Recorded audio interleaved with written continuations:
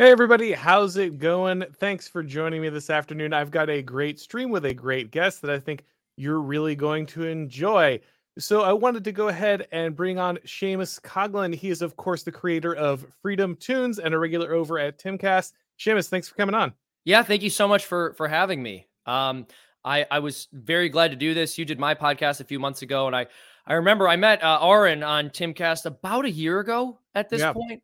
Yeah, and a lot of what you were saying really resonated with me because I think that on Timcast we do have a wide variety of guests, which is great, and I think that's why the show works. But a lot of the more conservative guests tend to be more in the mainstream. And that's not so much by design as it is the fact that there are more public figures available with those political leanings. Part of what's great about Timcast is we do bring so many people on who have views outside of the status quo. And I remember when I was having a conversation with you on the show, and then after the show, I thought, okay, I love what this guy is doing. And we've been talking about doing each other's podcasts since then. And so I'm glad that I'm finally getting a chance to do yours. No, man. I really appreciate that. Of course, there's a great opportunity, and I was surprised as anyone when I got that first invite over to Timcast. But it was great meeting you at that first episode, and like you said, both had a good time. So I think it's going to be a great conversation. But before we get started, actually, I don't think I've ever really heard your story. Could you tell everybody a little bit? Were you always interested in animation? Was that a passion? Were you a comedian growing up, or is these things you kind of grew into? Yeah, absolutely. So I always loved animation. I always wanted to be a cartoonist and an animator, but I was always strongly interested in politics. And as a kid, I very much wondered which path am I going to pick? I knew I wanted to do animation. I also knew that I wanted to change the culture, or at least try to do what I could to change the culture, because basically everything that I saw on television was completely antithetical to my values, even when it was entertaining. I thought someone needs to make things that are funny, that are entertaining, that are engaging, but that instead of always taking cheap shots at the right, will either A, just tell a story, or B, when it does want to take cheap shots, take some of them at the left every now and again. And so when I was about 12, I started teaching myself to animate, and I started freelancing probably at 13, 14 on the side. And then when I graduated high school, I started a small business in animation production. When I was 20 on the side, what I began doing was just uploading these short little political cartoons that I made to a YouTube channel that I'd created when I was in high school that had maybe 100 subscribers at the time. And this was not my main bread and butter. This was not the thing I intended to make any kind of a living off of. It was just sort of like a receptacle for my angry rants in animated form when I felt a need to vent, or when there was something I needed to make fun of. And after doing this a few times, I changed the name of the channel to Freedom Tunes. And I've just been hacking away at that ever since. I've been very blessed to have many different opportunities come up. So the business has grown along with Freedom Tunes. And now we're in the direction of just creating educational political cartoons and political satire for different Catholic, Christian, or conservative organizations. And then the main heart of the business is still this YouTube channel, uploading like edgy, engaging content that I hope the audience finds funny to lampoon the left. And I would say probably about 2 years ago, Tim and I crossed each other's paths. And I shouldn't say that, actually. He did a voice for me in a cartoon maybe back in 2018, 2019. And so we were on each other's radar. And he invited me out to work on a project with him in I want to say early to mid 2020. And we just really hit it off. Before I ever even did his podcast, he and I were just collaborating on different funny ideas. And then he started bringing me on. The audience seemed to like me enough. So I've been a semi-regular ever since. And I think last year I did about a 6-month stint as a co-host. And I'm probably on my second month out here as a co-host now. And one important thing to mention, just to mea culpa here. When I first started Freedom Tunes, I was like heavily in my libertarian phase, which of course I was, because it was 2014. We were all in our libertarian phase at that point in time. And I don't mean that in a condescending way to denigrate all libertarians, because some of them are very based. Like, I think Dave Smith is fantastic. I think the writings of Hans Hermann Hoppe are absolutely wonderful. And I would say even indispensable to conservatives in trying to understand how societies build and maintain themselves in the modern world. And so I'm not one of these, I'm no longer part of that club, so I have to bash it all the time, people. But I certainly think there are many issues with the libertarian prescriptions for how we should form our culture and society. No, I hear you. I do bash libertarians probably a little too much on the timeline, but I do it out of love. Yeah. These are the people that are kind of close to, like I was telling Dave Smith when I was talking to him on his podcast. Like you said, Hans Hermann Hoppe. These are the kind of people that lead you to, I think, kind of more based understandings of Yes. political power. They're a key part of kind of your journey, and you don't need to be ashamed about that. No. Those are stepping stones that get you to a place you need to be. But if you get stuck there forever, that is a problem. Well, So exactly. And so the kinds of libertarians who I really will bash are the very milk toast out to lunch libertarians who will say absurd things that don't even line up with libertarian philosophy. Like, two people are doing this in the free market, so it's beyond criticism or reproach, which is complete insanity. That's not part of libertarianism, but that's something I hear libertarians say all the time, and it drives me crazy. As if like the only matrix for moral analysis is, did two adults consent to this? Okay, yes, like two adults do need to consent to something, absolutely, but that doesn't mean once that requirement has been fulfilled, nothing that action produces or even is intrinsically can't be criticized. yeah, this is why Hoppe works, physical removal into the plan, right? Yes. Okay. Yes. And so this is the thing. There, people talk about the libertarian movement and how the mainstream Republican Party is very libertarian. And what they get wrong about this, and this is not me like trying to defend libertarianism, because ultimately I just don't think it works and I don't believe in it. But in their defense, what libertarianism says is not we are socially liberal and fiscally conservative.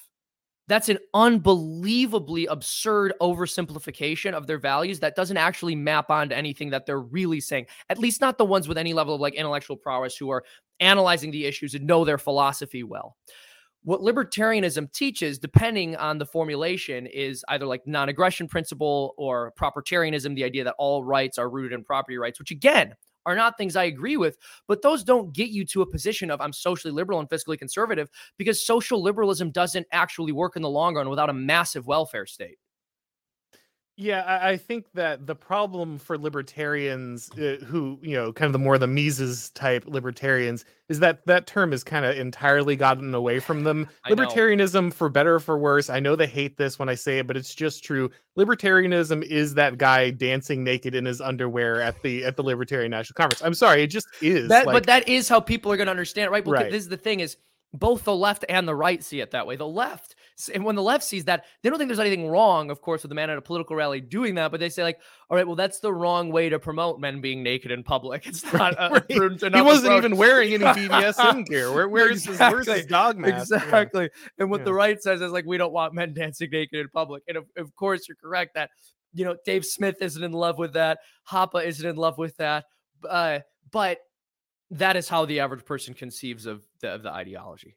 Yeah, and the problem is that in the dialectic, the role that kind of libertarianism serves is that it always gets the parts of it that get advanced are always the parts of personal freedom, and the parts that get left behind are all the ones that would restrict government or control any of the growth. So all it turns into is a way to wedge open the expansion of the state. Libertarianism ends up working hand in hand with this. Yeah, I would completely agree. And so, and I'll mention, like, I just had a great 2 hour long pre-recorded conversation with Eric July yesterday. He's an old friend. He's also one of these guys who's libertarian, but I think he understands the culture well enough, and his personal values are not like libertarian in the sense that he believes everything and two people consent to is great, or he buys into this kind of milquetoast social liberalism. And one thing, to quote him one more time, to give him one last shout out, is that Dave Smith said this in his debate with Nicholas Sarwark, who I think Sarwark represents like the worst, most cringy element within libertarian thought, where he was saying, well, look at this massive libertarian victory of getting, drugs legalized or decriminalized. And the point Dave made is that wasn't libertarians who did that. Okay, that was the left. The left is the reason why marijuana is legal in most places. This was not a libertarian victory. This is something that happened to line up with libertarian values, but libertarians didn't do it. The progressives did. Yeah, and I think that's true, but at the same time, that's usually the kinds of victories that libertarians will claim, right? Yes, 100%. Right. Yeah, and so I think I think that they kind of fall into that trap over and over again. Yeah, yeah. That's Yeah. no, it's true. They will claim that it's misguided because that was not your achievement. The left happened to want the same thing you wanted. That's why it happened. Yeah, and I, again, I don't want to turn this into the libertarian bash. I know. I'm That was sorry. not the intention. But just to say, like, people, I'll show up on like Tom Woods show or Dave Smith show, and people will be like, "What? I thought you didn't like libertarian." It's like, no, I just want them to understand the problems with the philosophy. These people are often Are closer you saying to. they're part of the problem? I might be saying that, yes, but yeah, no, I just they're very close to. They're often on their journey to a more based understanding of reality, and I just want to help them get there faster. I just don't want them to get stuck along the way. Well, and I think what happens is the ones who I get along with and the ones who I like are people who have a very solid conception of how an individual person should act, and they embody that in their personal lives. And so in that sense, they are that which we would call based. But I don't think they do enough to engage with the fact that at some level, there does need to be a use of state force, even if just at a local level, to ensure things don't go too off the rails, as they clearly have. Have. Yeah, it feels like Hoppe. Again, I love Hoppe because he's the libertarian that actually understands power, because he's using de Juvenal's model of power in Democracy of the God That Failed. And so like he's the rare libertarian that actually has a functional understanding of power, but he just kind of rearranges what the state means until its function kind of disappears, rather than understanding that no, it will continue to exist. It's alongside the family and religion, like the most consistent feature of human social organization. It emerges naturally over and over again. So trying to stamp it out is basically trying to eradicate human nature. And anytime you're fighting human nature, you're losing, right? Yeah, absolutely.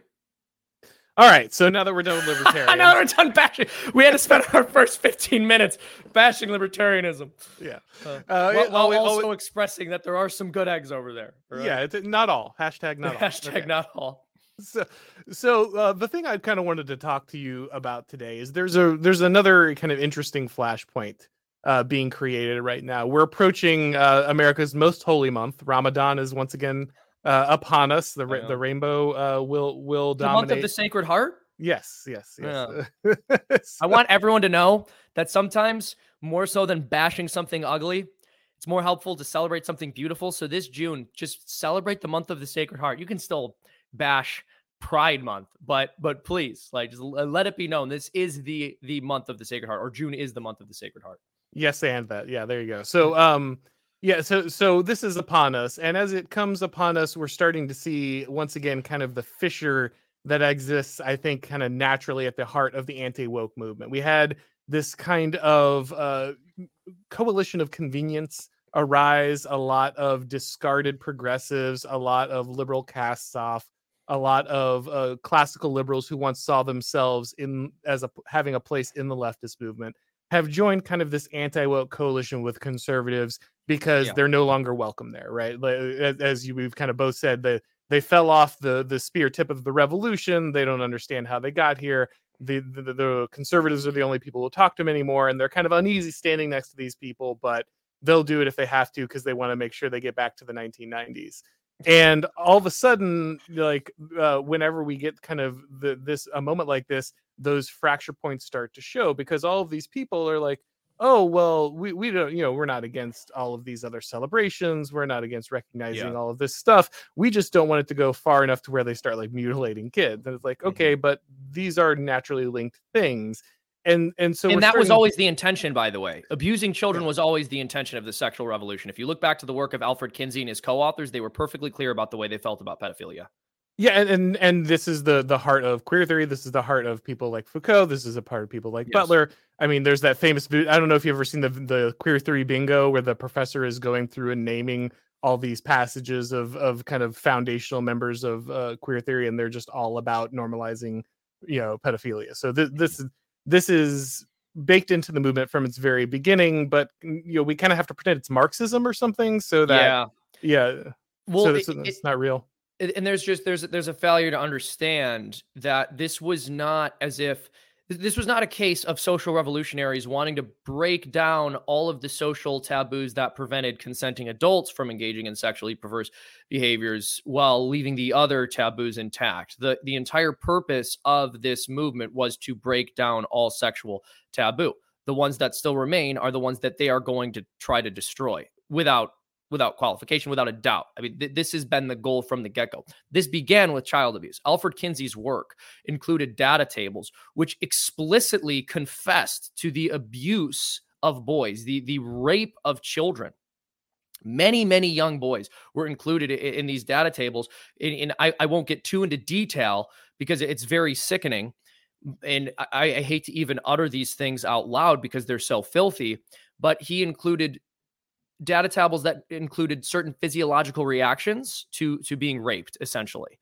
And this was published. This was out in the mainstream. This was not hidden. Wardell Pomeroy is quoted in Time magazine in the 1980s as saying that he believed that incest between adults and children could be, in his words, beneficial.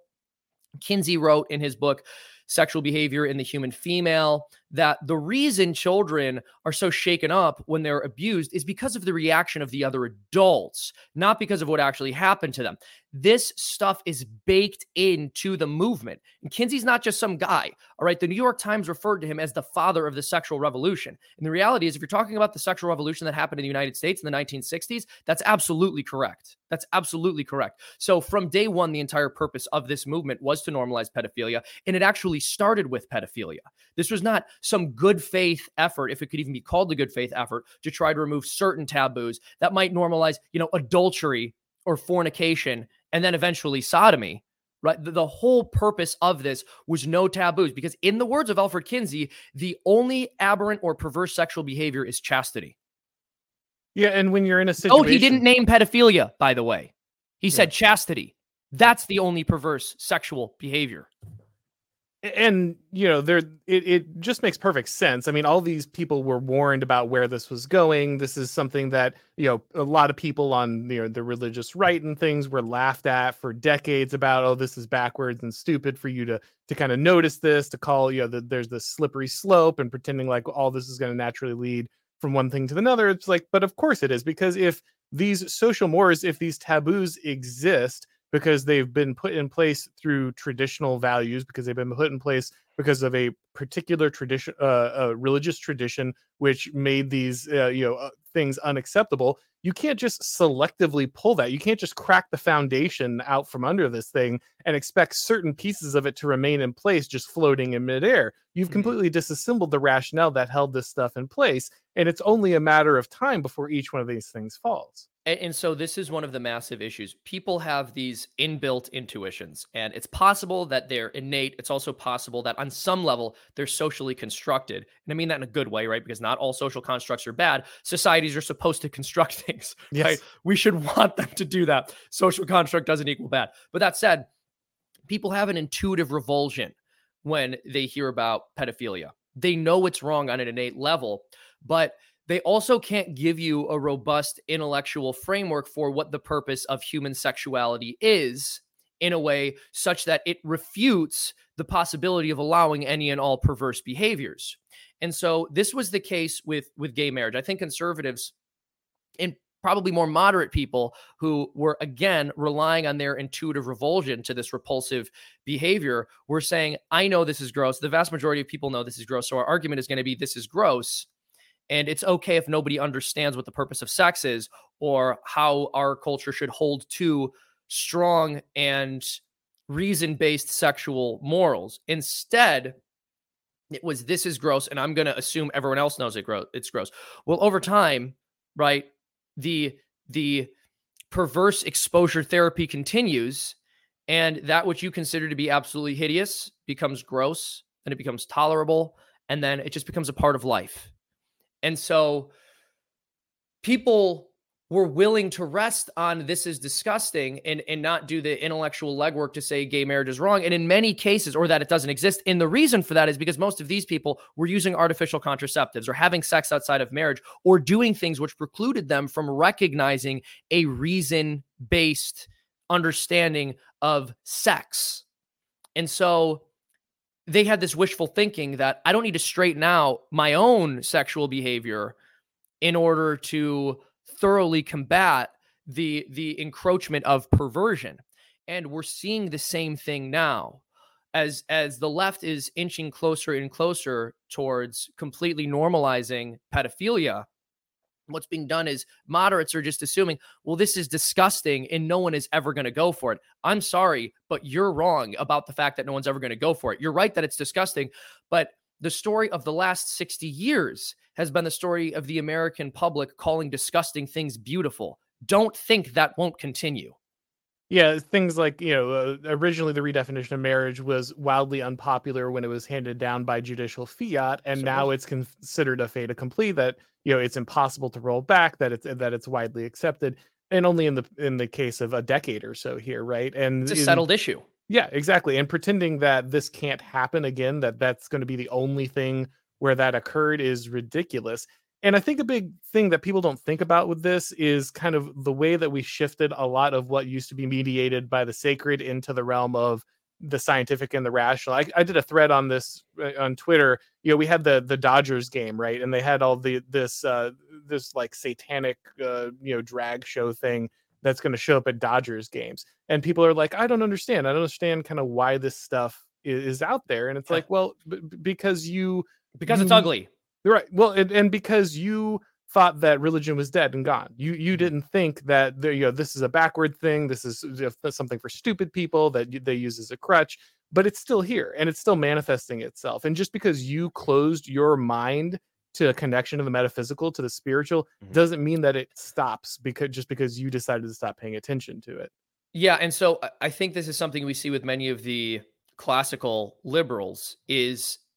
And by classical liberals, I don't mean actual classical liberals. I mean the people who refer to themselves that way, the people who think that 2008 was the year when we solved politics and finally figured out how the world should look. And that was embodied in the Democratic Party platform of that period. And anything past that was just too far to the left because, we'd finally reached the end of history. And then the woke lefties came along and ruined all of it. These types have a very confused, two-faced, almost schizophrenic worldview where on the one hand, they're willing to believe that we do need to look at the biological reality with respect to the differences between men and women in certain circumstances where it's convenient. But then we can also hold to this tabula rasa view of how man operates in the world. Everything he believes in is sort of imposed by the external society, and authority structure is something that cultures decide for on their own and not something that's built into the nature of man. This is important. Like failing to understand that authority is inherent to human beings, that this understanding of the world is literally built into us. It's not externally imposed. The failure to understand that is almost as absurd as a failure to understand the differences between men and women, and it ends up getting you to a place where you eventually will not. Because one of the fundamental authority structures is the family, and the father is the head of the household.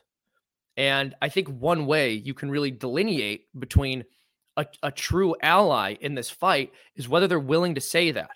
I'm not saying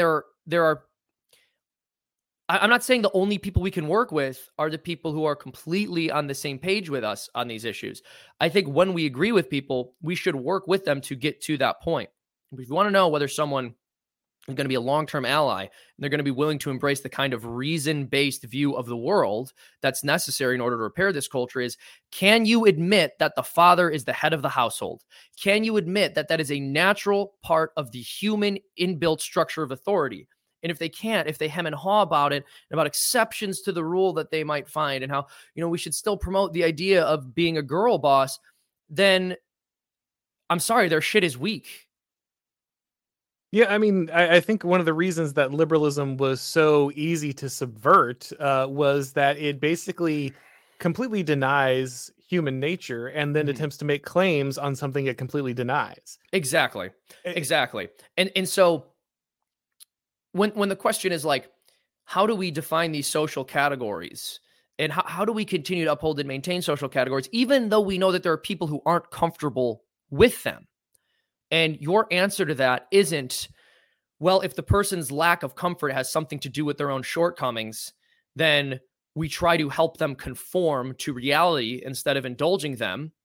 Then you don't have any ground to say that there's anything wrong with transgenderism. Yeah, it's just that you currently find it personally distasteful, but there's no reason that you couldn't be persuaded to follow along later. Here, you Exactly. have no principle to stand on. You probably won't find it personally distasteful in 10 or 20 years. Right. You don't want to be that guy holding the sign saying no transgenderism in the photo in the textbook in 20 years, right? The worst thing possible is to be on the wrong side of history. You can't be one of the deplorables. Yeah. Well, and this is what happens when you're not rooted in God, because trying to be on the right side of history is a small and petty goal in light of the possibility of being on the right side of eternity. So I think the thing that is really hard for a lot of people, because I hear this all the time, is like, well, why don't you guys understand your allies? Why don't you understand your allies? And I think the answer is, we're not. Like, there's a conflict of moral visions here, not just against the woke and the non-woke, but just inside even the opposition to the woke. There are those who cannot find a substantive reason to be against wokeness other than they just got recently discarded from the coalition. Mm-hmm. And there are those that really do find that there is an eternal truth that stands against this, and those are the people that I think are going to mount any kind of substantive opposition. But it feels like there's always this constant tension for those who have at least some connection to that eternal truth to make concessions to those who just got discarded from the liberal coalition in hopes that they're going to somehow like bring these people over and they're suddenly going to have a majority, and then they're going to win the democratic process, and then they're just going to reverse this whole thing in one fell swoop. And that means we constantly ratchet leftward rather than having any kind of real opposition. And so what you were describing earlier about there being an eternal truth that people have to be rooted in, and the fact that people don't have any firm footing to be able to say that because they don't have any faith, and they're more or less just upset that they've been pushed outside of the confines of what the left considers to be intellectually fashionable. This is one of the massive fatal intellectual flaws of Enlightenment thinking in general, because it presupposes that we live in a universe well ordered enough that we can determine truths about reality based on our own observations and measurement of reality, which is an idea we take for granted as modern people, but that's not something that everyone believed throughout all of history. And you read ancient pagan literature, and you find in many cultures it was believed that the universe was confusing, shapeless, and we couldn't really know anything for sure. It was Christianity that gave people the intellectual footing to be able to say the universe operates based on fixed intellectual principles. And that is true of the physical world, and that is true of the metaphysical world.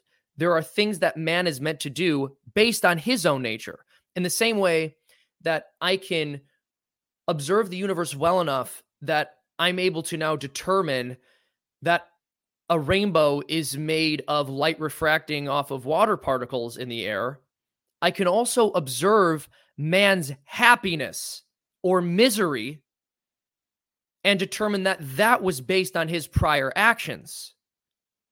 Now, Enlightenment style thinking, while understanding we can make observations about nature of the kind I just mentioned, becomes much more reluctant to make observations about the nature of man.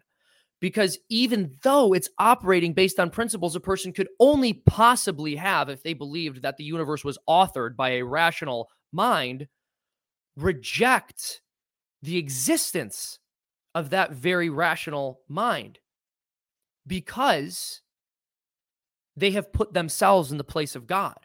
They believe that the world exists and operates based on reasonable principles, but only because they were the ones who discovered those principles. In a way, they view themselves as the authors of that order because they discovered it. So they begin to think that because they observed this, they're the creator of it. And they don't want to observe anything in their own personal lives that might tell them that pursuing instant gratification is not conducive to long-term happiness. And so because of that, they also can't make prescriptions for other people. They're only capable of saying, that's gross. I don't like that. So in the same way that they would scoff at their caricature of pre-enlightenment man and say man could only observe nature in terms of what he liked and disliked and not the rational operations of it. They're only capable of observing human behavior in the exact same way. I like that, or that disgusts me, and not what's the mechanism behind this? What is this conducive to? Does this behavior help man flourish? Is this in line with his purpose? Yeah, once again, it's the appeal to a self-evident truth without the tradition from which that truth became self-evident. You've removed the ability to actually make appeals to this, and so everything becomes emotive because there's no longer a shared substrate of like how we understand and how we view the world and how we contextualize all this. You can't really pick a telos for a human if you don't understand the human inside its different relationships between the divine, between the family, between the church, between its tradition, between its community. You're not some atomized, completely alone individual. You are someone who is, from the very moment you're born, existing inside, sorry guys, a society. We are in a society. And that context is what gives you meaning. It's what helps you evaluate truth. And whenever you're trying to communicate with another human being, it's that tradition you're appealing to for them to understand what you're talking about. And freed from that context, all you have left is kind of these vague notions of preference rather than anything that you can actually move forward with logically, any kind of system in which you can kind of advance that discussion. Mm-hmm. Yeah, exactly. And so I was speaking to a man by the name of Stephen Jonathan. I've had him on my podcast twice at this point. He's very brilliant. He's actually someone I would really encourage you to have a conversation with at some point if you could, because he'd make a fantastic guest. But he and I were having a conversation on our show, and he mentioned C.S. Lewis and how C.S. Lewis talks about sort of the first and second things, and how when you pursue the first thing, you end up getting the second thing, and they're both good. You want both of them.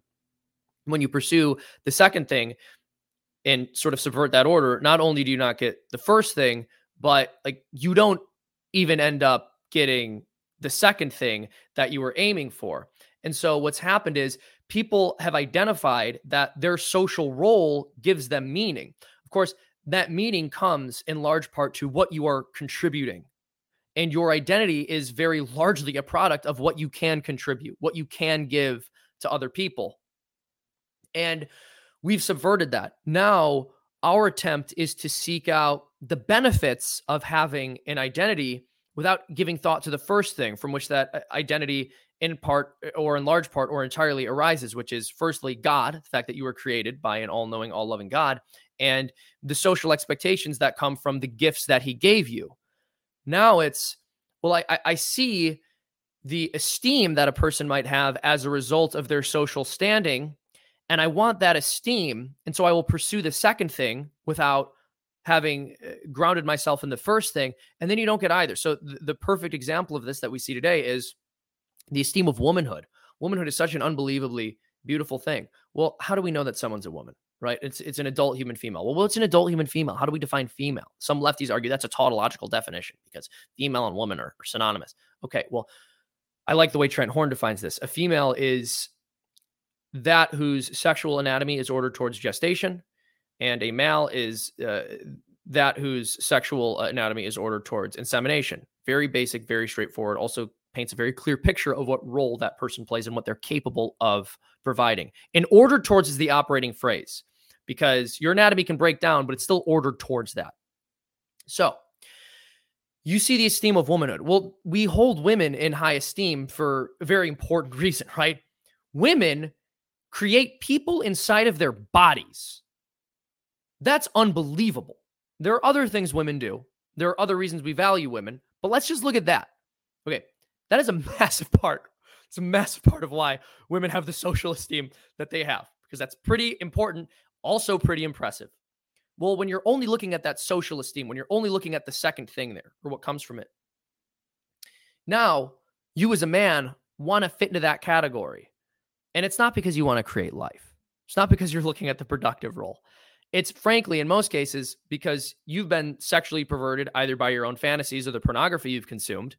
And there's something sexual thrilling about a female identity to you and conceiving of yourself in that identity. So you've taken the second thing without the first thing.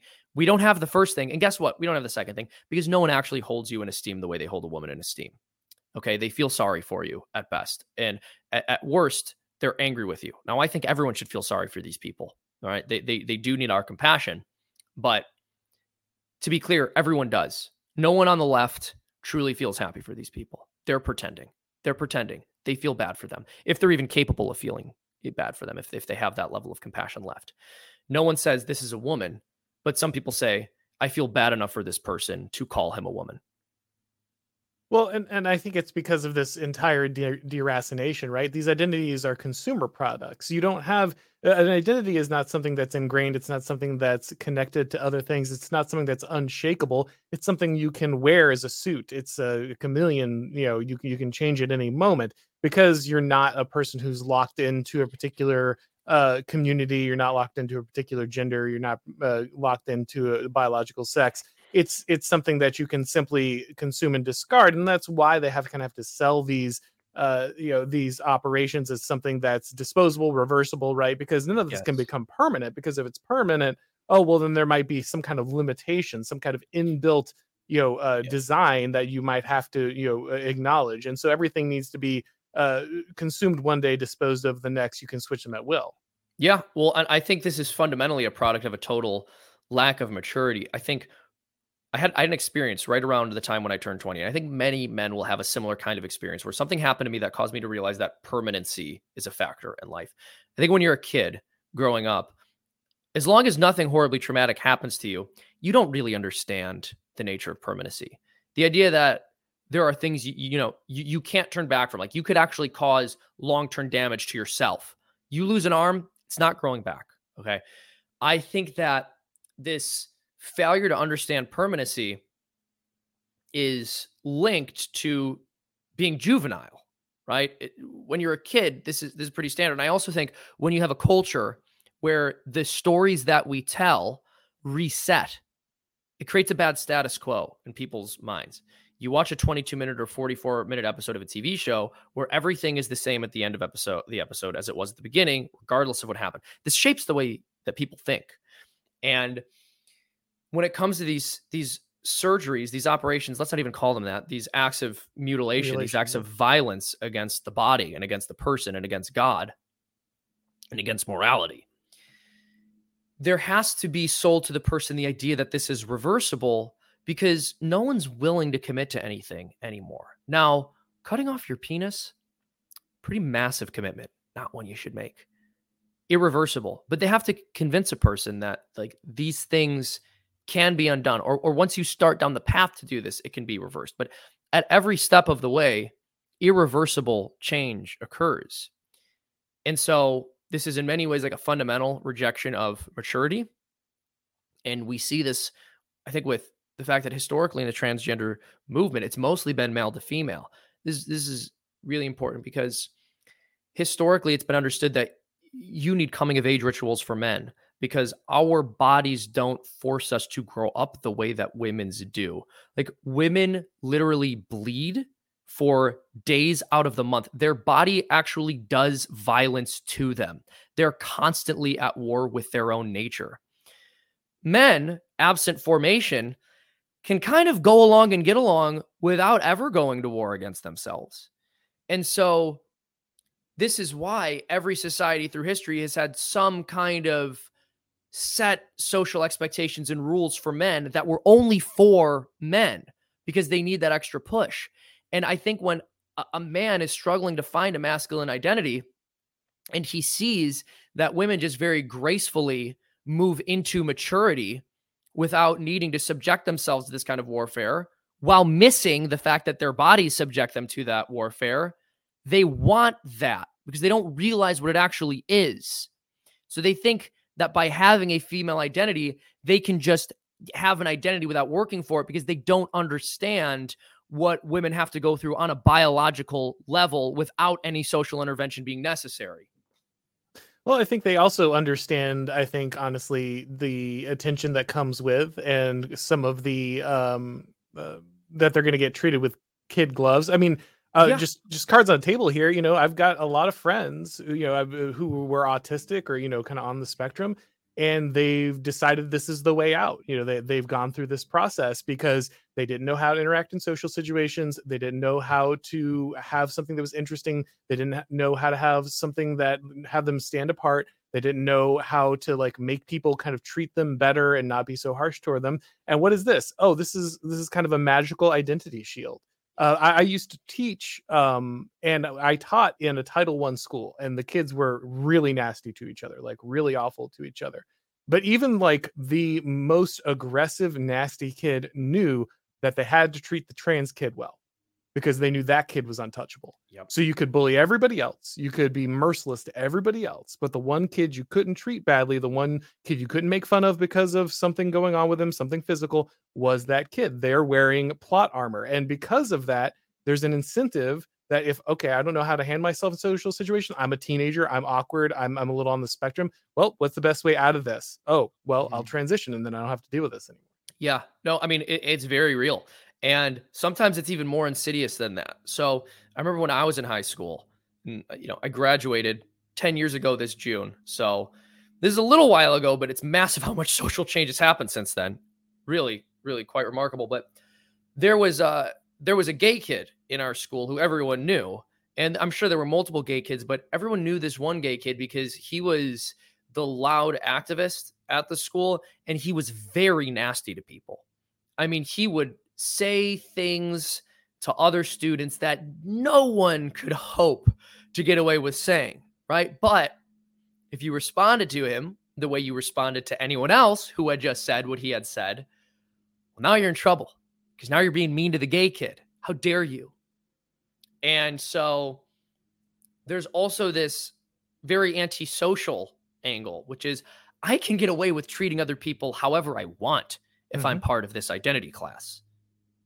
Yeah, absolutely. I mean, that's a large amount of the leftist coalition in general, right? Yeah. Is if I get special benefits, I get special privileges, I'm allowed to do certain things, and I have basically I'm the aristocracy. I have special rights that you don't, and I get to kind of treat you however I like because I have these particular markers. And that's the thing about a lot, again, of kind of the anti-woke center or left. They want to maintain most of those privileges. They want to maintain most of that structure. They see everything up until, like you said, like 2008 as just fine, and all of that stuff needs to be protected. And that's why I think that the coalition is starting to see these these flashpoints, because it becomes clear that these things are linked. It becomes clear to a lot of people that there's a clear through line of history and logic and kind of moral degradation that comes along these things. But it's really important for those who held these liberal values and want to continue to see that worldview kind of perpetuated, that they not notice. It's really important that these things not be noticed, because if they are,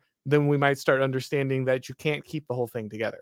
Exactly. And so I think you and I understand this as a boulder that was pushed down a hill. And many left-wingers who have been pushed outside of the coalition say, man, the left made a mistake when the ball kept rolling past the halfway point. It wasn't going to stop. It wasn't possible for it to stop if we are to agree that pushing it down the hill in the first place was a good idea. And you've got to stop the thing. And when you do stop it, if you try to hold it in place halfway down the hill, it's just going to start rolling again at some point. Like, you have to push the thing all the way back up to the top, and then you got to leave it there. And then you got to be hyper vigilant about allowing people to push it down. And the reason I use this analogy is because what we're seeing now is absolutely natural, because decay is a part of nature. This is why it's so difficult for the right and so easy for the left to have political victories, because a political victory on the left is merely tearing something down that people far stronger and wiser than you built, in which you resent the existence of, because it reminds you of your own failure to live in line with the ideals of the people who gave you the inheritance that you're squandering. And so leftism is just the intellectual rationalization a person engages in to not live a virtuous life. And this is true of basically every left-wing cause. There's nothing noble about it. They try to kind of use the pretext of nobility. They try to pretend as if this comes from some genuine concern for other people. But at bottom, it's always, I don't want anyone to interfere with my ability to fail to contribute with respect to my labor or to restrain me from licentious sexual behavior. And I think at the heart of this, and this is why I hit on this so often, is sexual licentiousness, because that is the easiest, most surefire way to get a person to stop caring about reason and start caring merely about their own pleasure. And when people care about that, it's not simply the case that decay sets in. It's that is decay. Okay. That is decay. And then it just spreads out from there. Yeah, there's a reason that pretty much every society that made major advancements and had a high degree of success had a serious amount of rules built up around this practice, right? Exactly. Because, like you said, if you don't, then you just enter this spiral of social entropy, and the extropy is far harder. The erection of the standards, the substantiation of the tradition, the creation of these institutions is far more difficult than the disassembly of them. Yeah, the erection of the standards and the standards of erections, I guess. There you go. But no, I mean, set that one up. Yeah. Pardon me. I couldn't help it. Yeah. I think that it's very real, and part of why this is so important is because sex it's all or nothing in this sense. Karol Wojtyla, Saint Pope John Paul II, said, "As goes sex, so goes the family, so goes the world." This is undeniable, and sex is either one of, if not the most beautiful thing human beings engage in, and the most wholesome, wonderful thing that creates new life and gives to the world and bonds two people and is ultimately productive and the maximally productive thing a person can do in some sense. Or it is completely abhorrent and disgusting and perverted. When people see sexual perversion, they don't feel like there's something a little bit wrong with that. I mean, it shakes you to your core. You're viscerally disgusted by it. What is food supposed to do? It's supposed to fuel your metabolism. It's supposed to provide you with nutrients. There's a proper way to eat. And we all know that. And when someone eats in an improper way, we're not thrilled with it. But there's not the same level of disgust as when somebody exercises their sexual function in an improper way. There's something much darker about it. And it's because sex is so good and has the potential to create such beauty that it has to be attacked. Because when you can get somebody to rather than subjugate their passions to reason, subjugate their reason to their passions and pursue that which feels good at the expense of their own dignity, you've got a perfect slave. Is this why, and I've seen you talk about this on Twitter and I have too, is this why it's so important for many progressives and even centrists at this point to talk about the 1950s or earlier periods as if they were somehow ridiculous? No one was ever happy. There were never intact families. There were never people who owned homes and had good families and good churches. And there was never a place where you could walk down the street and not have to worry about your kid getting attacked, and you could send your kid to school and not have to worry about them, getting indoctrinated with like really ridiculous stuff. Is that why? Because they just have to pretend like the past was always so horrible? Because if you acknowledged that these standards worked, if you acknowledged that these structures were important and maintained something important, then they might have to understand that what's happened is not progress, but instead regress. Exactly. Well, I don't know if you know this, Arn, but in the 1950s, you might think it was the case that your average man could graduate from high school at the age of 18, start a family, have children, and a wholesome life experience, all while working a job that didn't require him to have an obscene level of education, and for his wife to be able to stay home and care for those children, and for people to reach their personal fulfillment while also having surplus wealth. Everyone was secretly gay and super sad about the fact that they were secretly gay. That's the story of the 1950s. And every single time you discuss the nuclear family structure, or even just fighting for the family, recognizing that men and women are different, saying that marriage is not some archaic, outdated institution, what you are met with was, well, you want things to be like they were in the 1950s, and the 1950s were racist. That was a racist time. This is so funny. The 1950s, those were the bad decade. I don't like that decade. It's a very interesting kind of slogan, kind of rallying cry, kind of bit of cynicism we see from them. The left claims that their main issue with the 1950s is how racist that era was. But every critique or satirization of the 1950s in popular culture or in academia relies entirely on mocking suburban life in the nuclear family, with racism being a more peripheral issue. So we know what bothers the left about the 1950s. Now, I'll add this. One thing the left is very effective at doing is taking something that people know is a little bit off and honing in on that and then critiquing it on the basis of the things that actually made it wholesome, while pushing for that which made it off, made it not quite work. There were issues with the 1950s. So, for example, I think rampant materialism and consumer culture really take off at this point in time. Basically, all of, if not all of, or at the very least, many of the cultural shortcomings that arise when people become too wealthy begin to set in the 1950s. And there's also an atomization of the nuclear family. Prior to the 50s, it was far more normal to live with your extended family, or at the very least, close to them. And then in the 1950s, this atomization begins to occur, where now people are just within the nuclear family structure, and they moved out of the cities. There's been deurbanization. And so people aren't living in the communities that their immigrant forefathers moved to and then remained in. So now they're no longer in touch with their ethnic identity and culture. And so in some sense, they've been homogenized. And this actually pushes them away from their religious roots, because for many people, their ethnic identity and religiosity are tied together. Now, I think Christianity supersedes ethnicity, of course, and should. And that's one of the great values of it.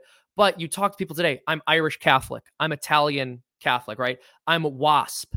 Like, people will include their country of origin in with their religious faith. And so, well, I think, oh, sorry, not to. No, to please, because I'm going to go on for like an hour if you don't interrupt me. I'm sorry. You go. Well, I was just going to say that's kind of one of the beauties of Christianity, though, is it can be practiced as one faith while taking on the ethnic particularity of the communities in which it's practiced. I'm really glad you. Yeah, sorry, no. Yeah, no, it remains a true faith. It retains the truth of the faith while still taking on that character, and so it allows. The one thing about Christianity is it can become the faith of many peoples while still allowing those peoples to remain distinct and have their own cultural particularity. Bingo. And I'm really glad you said that, because I would not have put those words to it. But I think the way to conceive of it is Christianity tells you that your ethnicity is far from being the most important thing about you. However, it does not erase your ethnicity. It takes it into account. It takes it seriously. It loves it, because God created all the different groups of people on the planet. Why would we want to erase that? Why would we want to, destroy that? Christianity recognizes, yes, you can absolutely put far too much emphasis on ethnicity. We've seen people do that throughout history. But to put no emphasis on it is also equally foolish, right? Because God created different groups of people and he engineered the circumstances that led to different cultures arising. And no, not all cultures are equal. We should be willing to engage in cultural critique. But that said, it's okay for people to be different. It's okay for culture to be different. And this is one of these things when the left would talk about multiculturalism that they would say. And it was one of the things that resonated with people, because intuitively we know this is true. Like, we know it's good for different cultures to get along, but to also remain distinct. We know that, and we know that it can be good for there to be crossover too. But we kind of end up in this all or nothing space today, where it's culture is all that matters, and this should be, the dominant factor in determining identity. And also, culture is pointless. Let's erase it. We need to homogenize. Yeah, the left's understanding of multiculturalism is cuisine, right? Yes, a consumer product. What you consume. Culture is about what you consume and not what you give. Yeah, we all have to believe exactly the same thing about every social issue, every political issue, every moral issue, but we can go eat at a Thai restaurant or a Mexican restaurant or, Polish restaurant. And that's the amount of cultural particularity you're allowed. Nothing that's actually existential, nothing that actually would make you say not a servant of a particular corporation or a particular government, right? Exactly. All Well, those things we have to be in unity about. and we've seen this happen on a massive scale just with how corporate America has homogenized the United States by itself. We don't even have to talk about like different ethnic groups. We can just talk about the fact that in the US, we had, you could almost call them proto-ethnic groups, or like different states operated through our history until, between 50 and 100 years ago, almost as different countries. I mean, and prior to the Civil War, people really did see their state as that which they were patriotic to in a way which they don't today. Yeah, there's a reason that Lee sides with Virginia, even though he was the shoe-in for the commandership of the Union. It's because he's a Virginian first. That's why they were these United States, not the United States. That's a very good way of putting it. That's exactly right. I mean, people in their own individual states had their own state identity, and in a way which was very wholesome. Nowadays, man, even just 20 years ago, right? When I was a kid, we would go on vacation. My dad would pack up the van and take me and my brothers across the country over the summer. Every other year, we'd go on like a 2-3 week long road trip. And so much homogenization had already occurred by that point in time, but you could still find unique local shops. Like if you were in an area, maybe instead of a Walmart, there was a different kind of department store that was local and was unique to that region. They were scarce even then, but now you don't get any of that. Like there's no mom and pop shop left. It's the only thing that allows you to tell the difference in many cases between Georgia and Illinois and California are climate and socioeconomics. But the way people talk is roughly similar or becoming much more similar. Accents have melted away in many areas. They're buying all the same products. They're consuming all of the same art. So much uniqueness is lost. I find that to be very sad. No, I agree 100%, but I think that is what is necessary for the state to centralize power. If they want to be able to propagandize people with the same message, if they want to be able to put everyone under the same rubric of control when it comes to public schools or corporations, then you need everyone homogenized so that your managerial techniques can be applied routinely, so that there aren't any moral tastes, any cultural tastes, any actions that would put you outside of a very small defined set. This managerialism is all about predictability, right? Every person needs to be predictable. You need to be able to control everyone's reactions. You need to be able to plan for everything. And so any kind of individualization in communities is a problem because it runs up against that. And so I think that has to happen, because otherwise it becomes difficult to kind of manage the nation, then eventually kind of a global empire at scale. Mm-hmm. Yeah. And so I think what's sort of being touched on here is the fact that what the United States did to itself and all of its subcultures, had it conquered another land equally large and done the same thing, we would consider that one of the most horrific examples of colonial cultural erasure that could happen in the modern world, right? And I add like in the modern world because obviously like we're not going around murdering people from different states. I get all that. But the kind of cultural erasure is something that we just take for granted as having happened. And people almost don't even lament. They don't think about. But it's very real. And recently I was in Texas for a conference, and it was unbelievably fun. I mean, there's still an identity to Texas that I think other states have very much lost. And it's not a perfect identity. I think just like the rest of the culture, there was somewhat of like an encouragement of debauchery and licentiousness, but there's this lightheartedness to Texan culture even now. And it leans into its own tropes. It doesn't see them as something to be ashamed of or something that has to be dealt with ironically. They don't care. They're just doing their Texas thing. And I find that beautiful. And it's telling that Texas is so often ridiculed because their culture is different and it's weird. And the thing that the leftist multiculturalist always argues is we shouldn't make fun of other cultures. But of course, now that we actually do have one culture we can identify, which is separate from the massive homogenous, progressive fascist American culture, we have to make fun of it. We have to ridicule it. It's stupid. It's lowbrow. It's backwater. It's low class. And you and I have talked about this, right? You made a good point about this. The coding of basic understanding of natural law as being low class. That's what poor people believe. You're against gay marriage and transgenderism. That's what stupid poor people think. Well, and that's because it's something that's observable and you don't have to do a lot of education or rationalization to understand it, but you do have to pile on a large amount of ideology to deny it. And so the overeducated become those most easily persuadable when it comes to denying the natural order of things, because they're the only ones. Yeah. Oh, no. I hate to keep interrupting you. Please continue. No. Go ahead. There's some ideas only so absurd. Some ideas so absurd only an intellectual could be brought to believe them. Right. It's a very real phenomena.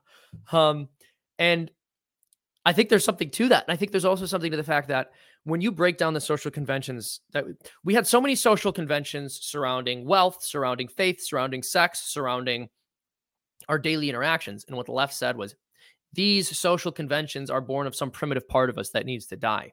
And then when they stripped away those social conventions, what happened was those social conventions stopped restraining the parts of us that are ancient and that will always live, but which do need to be restrained. And one of those conventions is people will, without the proper social programming, without a firm footing in morality or a properly formed conscience, they will look down on people who have less than them. So when you tear down the social conventions surrounding wealth, you return people to that ugly part of their nature in many circumstances. So this is why we see this critique, right? When people make fun of the Southern accent, what they're basically doing is they're making fun of people for being low class, right? They're saying this person's poor. They're not part of my economic bracket. And so much of the comedy we see surrounding like rednecks, quote unquote, is all punching down, but no one cares. That doesn't upset anybody. I wouldn't consider myself obviously like an evangelical. That term isn't usually applied to Catholics, but I find it very interesting. The difference between the way evangelicals are regarded and the way that WASPs are regarded. Like, they're both Protestant. What's the difference between an evangelical and a WASP? An evangelical actually believes in Christianity. Believes it. Exactly. Yeah. Right. Exactly. There's a reason that Southern Baptists still actually have prohibitions against, immoral things, and mainline Protestants are all bought into it 100%. Exactly.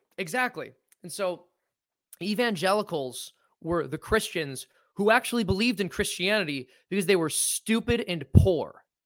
And WASPs were people sophisticated enough to know that you shouldn't not believe in God because that's weird, but you shouldn't really make any changes to your life because you believe in God. The trick is to believe in God, but not really care what he thinks. And progressives never made as much of a conservative effort to make fun of WASP culture. And that's because in many ways, progressivism was born of WASP culture, even if it doesn't want to acknowledge those roots. And so evangelicals are constantly torn apart and they're made fun of because look at these stupid, uneducated Southerners who don't think that sodomy is beautiful, or who believe that like the purpose of the anus is to defecate and not to, well, let's not get into detail, right? They're lampooned for a basic understanding of the way human beings are in morality. Well, we can feel wonderful about our absurd worldview because, we're educated and we're wealthy. And I just want to hit on that. The white Anglo-Saxon Protestant is not relentlessly bashed or not viewed as public enemy number one the way the evangelical is. Nope. Did I lose you there for a second? Yeah, I think we might have lost each other. Oh, okay. No, I got you there. I can hear you now. Mm-hmm. You're saying that they're not viewed the same way as the evangelical because the evangelical actually believes. And by the way, let's not pretend that the fact that the evangelical actually believes is totally unlinked from the poverty of the average evangelical comparatively to other Americans, right? I mean, there's a reason Christ told us that it's easier for a camel to pass through the eye of a needle than it is for a rich man to enter the kingdom of heaven. So when the left makes fun of poverty, there's actually nothing ironic about that. Like they're given their worldview, they should make fun of poverty because they believe that the solution to all of the world's problems is to properly arrange matter. That is the actual core superstition of leftism and of Marxism, that if we move the material things of the world around in such a way that economic resources are distributed more equitably, we bring about the end of history. Well, and I think, because the class situation didn't work out in the West that the way it did in other nations where Marxism kind of took more of a hold, they understood that it had to become social engineering instead of maybe economic engineering. And so even though we do see the economic engineering, it's almost becomes secondary. It comes after the social engineering has been achieved. So once you've got the social engineering properly lined up, then you can convince people to do all the economic engineering that's supposed to bring about this miracle. But yeah, I agree with you that this is the lie, and I don't think it's just the lie at the heart of Marxism. I think it's the lie at the heart of liberalism, because liberalism believes in again, kind of that blank slate. It believes in the infinite malleability of people, that equality is achievable, but it's not. And all the social and economic engineering in the world will not make everyone equal. And all Marxism does is call liberalism on that lie and say we've got a better way to do it, but it's all still a lie. Exactly. And so, no, I think you're right. And I appreciate you saying that, because I should also draw that distinction as well. And I should acknowledge that similarity, which is that both Enlightenment liberals and progressive leftists believe that all the world is its material elements. And there's no such thing as spiritual warfare. God's not real. And if he is, he's so removed from our day-to-day life as to be completely irrelevant. So whereas the Christian recognizes the Logos moves in history, Christ is truth. Not just that Jesus was a teacher who had the truth, that he is truth. Like, God is truth. The truth is not some mere abstraction. You don't get to deny the truth, because then you're actually denying Jesus Christ. And instead, what Western society has decided to believe, and what it believes now, what it has abandoned those morals for, is all that exists is the material world. And the way we will solve all of our problems in bringing about heaven on earth is by rearranging matter. We just have to keep rearranging matter until we get to the point where we have reached the end of history and everyone's perfectly cared for.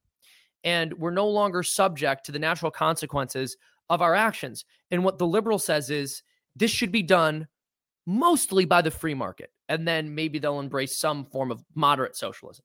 What the Marxist says is, well, actually, no, you need total social control to be capable of something of this. And they're correct in the sense that if such a goal were possible, which even by that frame, I mean, that's insane. It couldn't be. But you would need massive oversight to rearrange matter in such a way that you brought about utopia. Yep. Because the truth is, no amount of rearranging matter is enough to move the heart of man. You need grace for that. And you're not in charge of who gets it. Yeah, God is. You can pray. You can pray. You can try to merit graces. You can beg God. You can do fasting and abstinence and penance. But ultimately, this is not a question of how much we've moved material around. This is how much has man moved his heart because he has responded to the graces of God. Yeah, C.S. Lewis says, I believe in Christianity like I believe in the sun, because it's the way that I see everything else around me. And exactly. And when you have worldviews that I think stand in such opposition to each other on such a fundamental level, it's hard for them to kind of work together in that way. But let me ask you that, I guess, before we move to the questions of the people here, because they are stacking up, and I don't want to keep you forever. But before we move on, let's get to the actual question, answer of the question of the subject of the podcast, I guess. Do you think that the anti-woke coalition can hold together, or will these fundamental differences in moral visions pull it apart as it tries to push back against what's happening with progressives? Nothing that is not rooted in Christ can hold together. I firmly believe that. And again, just going back to what I said a moment ago, Christ is truth. It's another way of saying the same thing.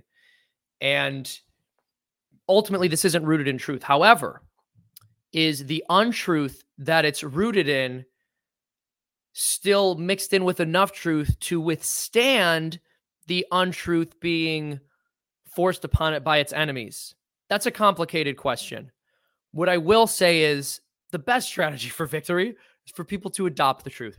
I think it's perfectly good to work with these people when that can be beneficial, when it can help us move the cultural goalpost in the right direction. However, the problem is many of these former liberals or people who the left are unfortunately individuals who just haven't gotten enough exposure therapy to the far left way of life. If you give it a little bit more time, they'll be sufficiently, inculcated in this perverse way of thinking. And we saw this happen. So in 2014, 2013, around that time, when the anti-SJW YouTube coalition began forming, and this was pretty much around Gamergate. Mm-hmm. This was kind of where this all began. There were many people on the left who said, look, I was liberal and I believe in equality between the sexes. People who would never say that the father's the head of the household. And they were saying, well, we need to fight feminism because, it may have destroyed the family, but now it's affecting video games.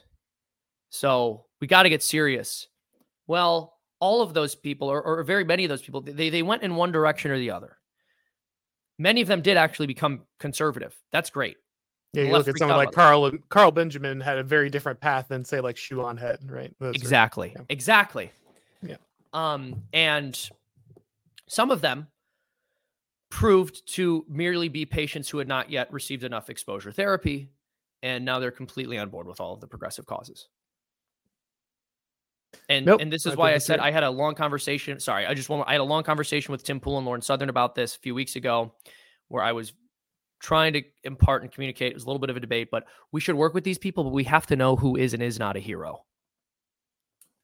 Yep. No, I think that's absolutely right. And it's a tool. It's a skill. That's going to be essential going forward. If you don't want to watch, this whole thing get co-opted or completely dismantled in any meaningful way. There's a reason that some of these people are bucking up against, say, these boycotts, is because, we can't do anything that's actually effective. Oh, I don't want to actually be seen as someone who opposes any of this stuff. I only wanted to do this when I get to, cry about getting deplatformed or, losing my free speech. Yeah.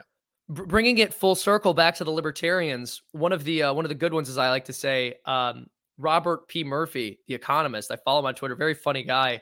He was tweeting in response to people who were upset about the Target boycott, and they were saying there's basically a libertarian saying that libertarians shouldn't promote boycotts. Yeah. He was laughing. I can't remember exactly what he said in reply to him, but it was something like, I wish I had it because I'm not going to even come close to doing it justice. But of course, the whole joke at bottom is, wait a minute, like boycotts aren't libertarian. That's the one thing libertarians claim we can do, or they, like people are allowed to do. Like we're not supposed to run to the state. Okay, so surely we can boycott Target.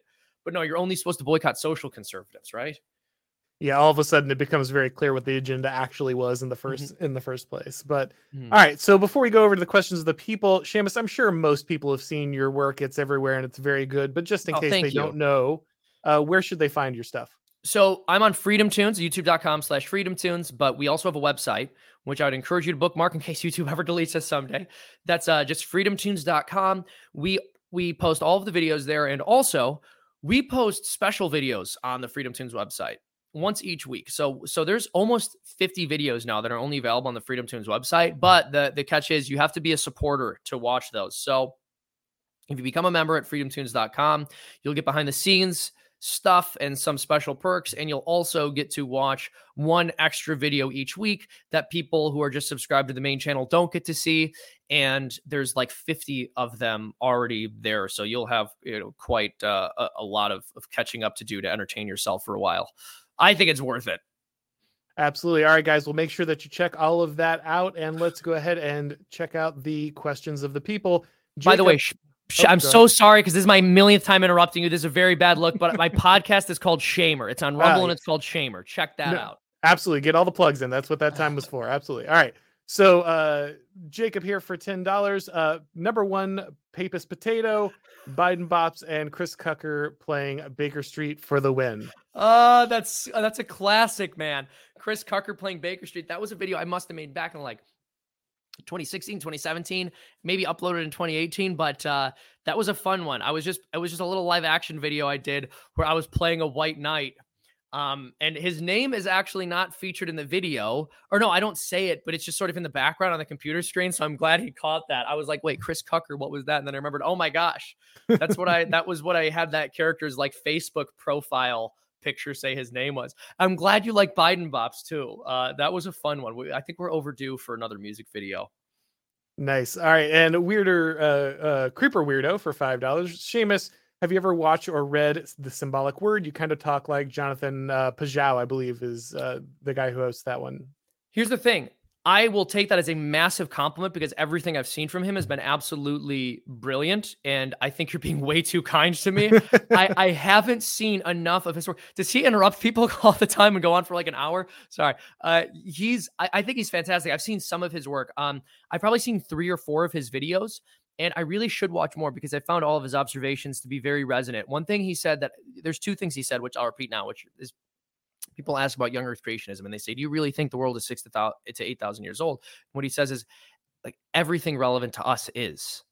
It's fair point, right? Like everything that human beings can conceive of in terms of society, all of our social structures understanding like pretty much goes back to about that time. Obviously you get into evolutionary biology that becomes more complicated, but you get the point. I don't think that refutes any of what he said. He also made this point about how Neil deGrasse Tyson and these other leftists try to deconstruct, but they only go one layer deep.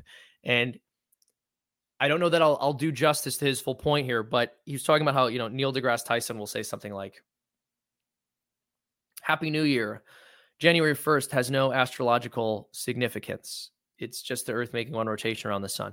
So he's taken us one level deeper in deconstruction. Okay. But he stops there. Like he doesn't continue to deconstruct and say like, well, what, like, maybe we should deconstruct why it would need to be astrologically significant. Like maybe we should deconstruct the words you're using to even make that statement. Maybe we should deconstruct the entire purpose of saying something like that. But they just go one level deeper and then feel very smug and satisfied. And instead of asking the question, well, like, why don't I deconstruct my own motivations for wanting to do this? Why don't I like further deconstruct the language I'm using or like, I guess the underlying social ideals that tell us that this deconstruction is valuable? Yeah, no, there's Alistair McIntyre is a philosopher, and he has a great book called After Virtue. And in that book, he kind of points out that every rebel who wants to critique kind of the morality of maybe Christianity or the traditional world, always the one thing they don't question is whether or not they have the language to actually critique it, where the language they have actually came from. They're always willing to just go to the direct critique of the society, but never think about the fact that they're using the society's own moral framework to even process that in the first place, and they don't doubt that they have the capacity to do that. But yeah, I'm sorry. Go ahead. No. You go ahead. I was going to interrupt you. I thought you were done, but yeah, but I was going to say, yeah, everything. I've only seen Pajau really in conversation with others on other people's podcasts. I haven't watched a lot of his own solo stuff, but everything I've seen from him is very good, and I think he does a great job. Well, you have to remember is Christianity is always critiqued for not being Christian enough. That's it. Like I criticize communism because it in no way, shape, or form maps onto reality in a meaningful way. That's why I critique it. The critique of Christianity is like, okay, this is all well and good, but you're not actually doing it. Okay. Well, if it's all well and good, why don't you try? Oh, okay. You don't want to because it's hard. Interesting. Yeah, not left wanting, found difficult and left untried. Right. Amen. Creeper Weirdo here for $2. The sexual revolution and its consequences have been a disaster for the human race. Yeah, cue your Ted Kaczynski meme. Let's see here. Paladin YYZ for $21. Thank you very much, sir. The anti-woke coalition has no chance of succeeding if they have to defeat the alt-right in a logical debate against or McIntyre and his guests. In every other area of life, they win. Yeah, obviously these are people who usually have not had significant parts of their worldview, their underlying worldview challenged. Mm-hmm. And so they kind of, again, just assume that there's this self-evident truth and everybody on the woke left is just ignoring the self-evident truth without asking themselves, how did I disassemble the things that made that truth self-evident? I did a 5-episode series on Alexander Dugin with Michael Millerman. It's rather long, but I think it's worth investing in for a lot of people because it gets into postmodernism a lot, and how the left is just completely, or kind of the center left is completely disarmed. Liberalism is completely disarmed by postmodernism because they don't realize that they themselves created kind of the tool by which meaning would be eroded. And so they don't really have a way to fight back against any of that, because as Seamus and I have both pointed out on this podcast repeatedly, they've already deracinated their culture. They've already deracinated their values. And so they don't really have anything to do or anything to say of meaning or substance when postmodernists point out you've completely pushed beyond this. There's no longer any leg for you to stand on. Yeah, I'll also add this because you mentioned sort of like the alt-right and illogical debate. I wouldn't consider myself alt-right, but I also have no idea how to define it. It's always used as this kind of vague boogeyman term. I don't know what it means, but I used to conceive of it as meaning like ethno-nationalist, but that's also not really how it's used. It's thrown around a lot. I think the point is, the point your commenter is making is that they can debate lefties and they can even debate conservatives, because most conservatives don't have a firm footing in what conservatism actually means. And that's true. I've seen this happen, dude. I've seen like left-wing podcasters like Destiny take conservatives to task on basic stuff like sex and gender, where you go, how could you as a conservative lose the debate that a man can't become a woman? But I've seen it happen because they don't understand these values. They don't actually understand these principles. Yeah, I think it's really hard. There's certainly something beyond conservatism forming. And I made this argument that conservatism is dead and you have to build something new. Conservatism was about retaining institutions and their values, but all of those institutions in the United States don't hold traditional religious values anymore. Yeah. And so conserving those institutions doesn't have any value. And so you have to shift focus of one of protecting institutions that no longer hold your values to ones of creating institutions that will hold those values, that will perpetuate those values into the future. And so I think we're moving from a time of conservatism to a time of building, and no one knows what to call that yet. Yeah. But it is something I think that is distinct and different from kind of that Conservatism Inc., National Review, Weekly Standard kind of thing that got pushed around as right wing in America for decades. Yeah, I think that's right. There are certain things we need to conserve. I mean, when I think of conservatism and what it should mean, it's conserving the family. That's what it should be about. And this is why, like, I'll call myself, I guess, a pro-family conservative. But I would agree with you. I mean, we can't conceive of this as trying to preserve a Christian culture or conserve a Christian culture. We're actually trying to evangelize a post-Christian pagan culture. Yes, exactly. I agree 100%. All right, so let's see another one here from Florida Henry for $5. Is the core of all this insanity just people wanting attention? I mean, it is to some extent. It's also because a lot of this brings power. I mean, we could go on. They could do an entire different podcast on what the core of all this is.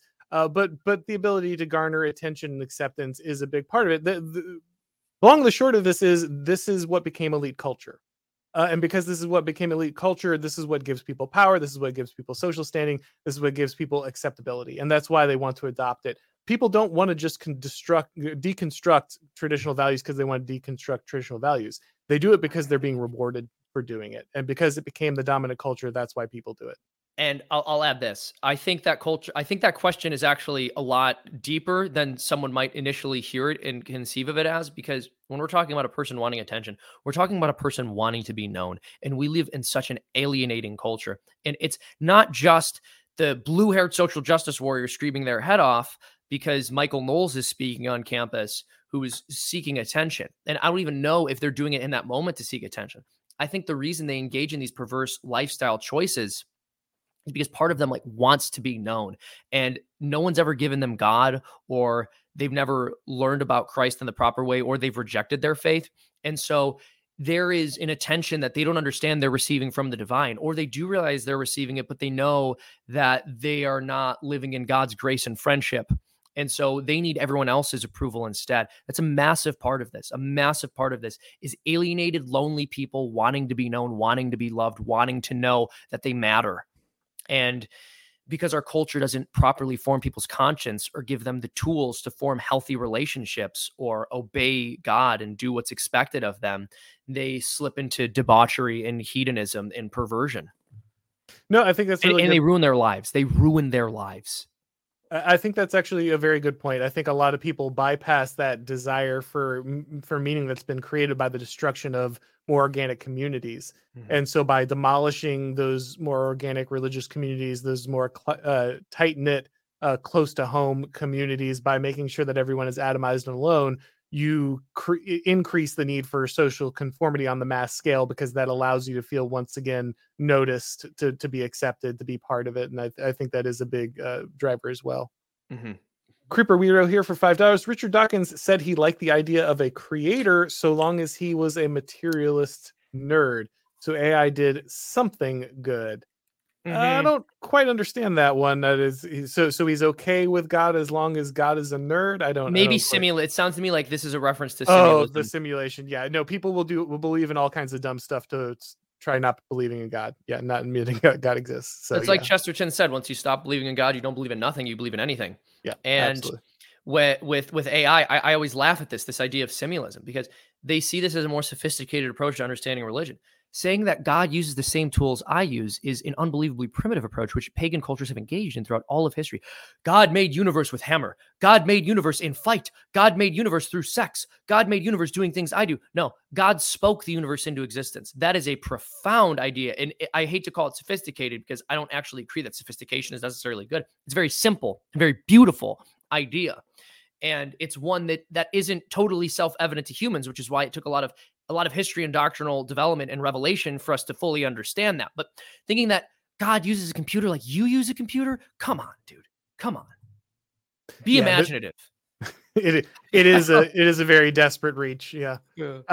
Darth Calhoun here for $5. If you're Catholic, you cannot support liberalism/Americanism. Read the Papal Bull of Pius IX and Leo the 13th. I'll have to leave that one to you, Seamus. Can I was going to leave it to you. Well, I'm not refresh Catholic, myself so on those, but yes, yeah. I'll have to refresh myself on those. But there's definitely a lot that the popes wrote in the industrial era through the 19th and 20th century that do touch on the evils of unmitigated, unrestrained capitalism. And part of it is that it plays into this idea that all we have to do is rearrange material reality until we bring about a utopia. That's a lot of what capitalism says. That's a lot of what market thinking says, that is thoroughly critiqued. And also what Catholic thinkers have said, writing in response to the Industrial Revolution, is that the excesses of capitalism will invariably lead to communism. That's something Marx was actually right about. Yeah, a little bit. I mean, he was certainly right that that there are certainly issues that will lead to particular outcomes. I don't know if he was right that will never lead to communism, just because all of the communist revolutions happened in poor places. But no, this is the thing. Marx was wrong about how it was going to happen. Marx thought that capitalism was going to crash under its own weight, and there was no way people could be as productive as we are today, or that we could amass as much wealth as we have today. And so wealth would just become so centralized that everyone would become poor, and then they would revolt. That didn't happen. But what did happen was people got rich and lazy and uncaring enough to allow their culture to become entirely subverted. And that's what happens, right? The population begins to only conceive of things in material terms. And once you do that, Marxism is just a step away. Yeah. Weak men make hard times. Yep. All right. And Darth Calhoun here again for $2. Catholic affirms truth. Liberalism denies truth. Based. All right, guys. Well, I think we made it through all of our super chats. Again, I want to thank Seamus so much for coming on. A pleasure, absolutely, to talk to you, sir. Yeah, this has been fantastic, man. I'd love to do this again at any time. I would also love to have you back on my podcast whenever you're interested. Absolutely. No, and everybody, again, make sure that you're checking out all of Seamus's work. I'm sure you already are, but just in case you aren't, make sure you get over there, watch Freedom Tunes, check out the podcast on Rumble. Make sure that you're looking at all that. And of course, guys, if this is your first time on this channel, make sure that you are subscribing. And if you want to get these broadcasts as podcasts, make sure that you go ahead and go to your favorite podcast platform and subscribe to the Oren McIntyre Show. When you do, make sure that you leave a rating or review. That helps with all the algorithm magic. All right, everybody, thank you for coming by. Had a lot of great questions, a great crowd today. Really appreciate it. Really appreciate Seamus. And as always, we'll talk to you next time.